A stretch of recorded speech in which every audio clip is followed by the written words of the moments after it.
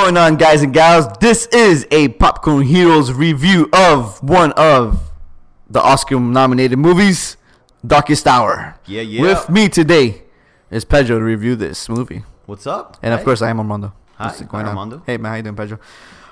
This is going to be a very quick take of the Darkest Hour. Mm-hmm. I mean, because there's not much to say about it. Yeah, it's pretty. So let's do a quick synopsis of the movie, and then we'll talk about our ratings. Pedro, what's the synopsis? Pretty much, it's them electing Winston Churchill as British Prime Minister, and they pretty much do it to kind of just throw it on. They're like, no one wants a job because it's pretty much when World War II is going on. When World War II was going on, and Nazi Germany was at the height of its power, so everyone was like shitting bricks. They were like, I don't want the weight of the entire fucking country on my shoulders. So let's when it goes down. Yeah, pretty much, exactly. I don't want to be the reason why people hate, Yeah, like when my name goes in the books as saying the person who was in charge when they went down. So pretty much everyone's just passing it, and then they all agree Winston Churchill. Yeah. So he gets it, and it's pretty much his struggle. That he's pretty much like this fucking bulldog incarnate, and it's pretty much his struggle to try and like convince them, keep the country together, and essentially not surrender. Yeah, and pretty much essentially convince them to let's keep fucking fighting this, like let's not be little bitches about it. Pretty much. And Winston Churchill was a badass. Yeah, he was. Yeah, he was a little crazy, but yeah, he was. But in that moment in time, you need that shit. You need crazy. I was gonna say he was the right type of crazy. Yeah. So, exactly. So that was essentially I really enjoyed it, and what would you rate it? I'll probably give it an 8. I'll give it an 8 out of 10. I really enjoyed it, and I'm a sucker for Gary Oldman. Yeah, fuck. And he fucking killed it. He killed it, dude. Yeah, I will agree with that. I'll give it an 8. And also, the prosthetics, they look good. I had mentioned our Oscar thing. It didn't look all Nutty Professor-y, It didn't. It looked like it flowed with him. It was perfect too. Like he was actually Winston Churchill. It looked great, man. Yeah, great. I actually read something about the prosthetics. Yeah, I thought was very interesting. What, it was really difficult to make or something like that? Yeah, pretty much. That's about makeup, man. You fucking sit in a chair for hours, man, because they layer that shit on you. Like so pretty much there's this makeup artist, this famous like Hollywood makeup artist called Kazuhiro Tsuchi, and he retired. Oh, he was shit. like out of the game, and Gary Oldman convinced him to come back. Whoa. Like, hey, you got to do this shit. Because you're fucking awesome. And if anyone's going to make me look like Winston freaking Churchill, it's going to be you. Yeah. So he brought him back from retirement. And then he hand-painted veins and moles into the actual prosthetics put onto the face. So they were all hand-painted. Shit. And then he actually used baby hair. Oh, my God. to get like that soft, my balding, I don't know. But, dude, the guy was super intricate about it. Oh, my God. And, yeah. That's fucking amazing. I thought it was awesome. That is amazing. And I was like, no wonder it fucking looked good. It looks so good, dude. And it made it even better with his acting too. Like it's just fucking. I don't know. I feel like he embodied Winston Churchill, man. Yeah, man. And Gary Oldman did a lot of the mannerisms and like the expressions. Yeah, I have no doubt he watched. Fucking, He's probably one of those method actors that probably just watched a shit ton of the videos. Try to get the I noticed that Winston Churchill will do like he would do like, I don't know, it's kind of very hard to describe. Yeah. But he would do that before he talks. Yeah. It's very weird, but you hear him doing it. Yeah. And I've watched old footage actually, and he does it. So it's like he got it. He got that stupid he got that shit down, dude. Stupid little mannerism. But and Gary Oldman's super British, so it's like he's fucking playing one of their presidents, you know what I'm saying? Like you see him all the time or whatever. Funny enough, there was a time where he did so many American roles back to back that he actually lost his accent fully. Oh shit. And he had to get a voice coach. Uh-huh. I guess that's what they call it. An accent coach or whatever. Something like that. I forgot what the yeah. official title is, but pretty much had to hire one of them to like, hey, get my accent back. I lost it. Hey, it happens then when you're fucking doing all the American shit that he did. Yeah, I know what happened with the Sons of Anarchy guy, Jax. He lost his accent? He lost it. He did Sons of Anarchy for so long, he lost his accent. He had to learn to be British again. Yeah, especially for the movie he did, the King Arthur one.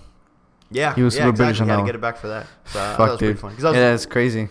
So yeah, people get so into it, they lose it. Yeah, I mean, so let's back to The Darkest Hour. I was gonna say, what do you give it? I give it an 8 also, man. I enjoyed it. It was a good movie. Like we were talking about before, it's essentially like the other side of Dunkirk. Yeah, because this movie ends with the rescue at Dunkirk. Yeah, it's a perfect companion piece. Like, yeah, you can watch this one in Dunkirk or Dunkirk in this one, and I feel like these are 2 movies you definitely should watch together. Yeah, for sure. They are, because they tell you both sides of the story. The political and the actual war side of it. Right, yeah. Because when you're watching Dunkirk, you're like, what the fuck's taking them so long? Yeah. Like, why don't they just go over there and get them? Like, what is it? Yeah.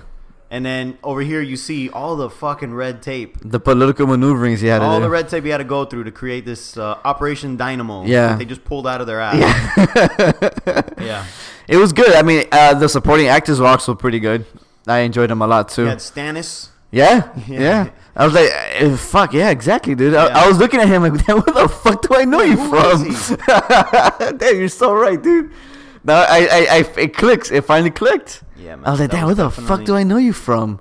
Stannis he played very different. Like he was acting differently in this movie for sure.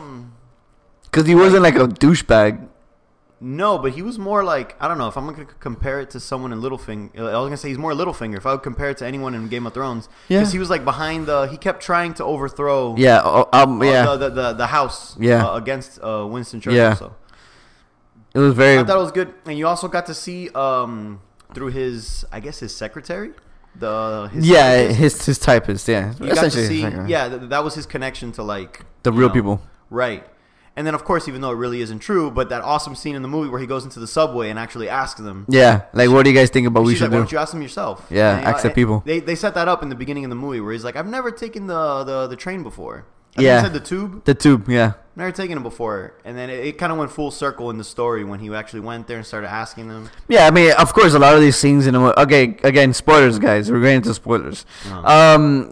There's a lot of scenes in the movie that kind of fluff the story. Right. Like the one that Theodore Roosevelt, when they were having that phone call. Yeah, I'm exactly. He was asking for help. Right. I looked that up as well. That didn't happen because technically that phone line didn't exist yet. Yeah. Until after the war. Mm-hmm. So there's a lot of fluff piece there. But as a movie.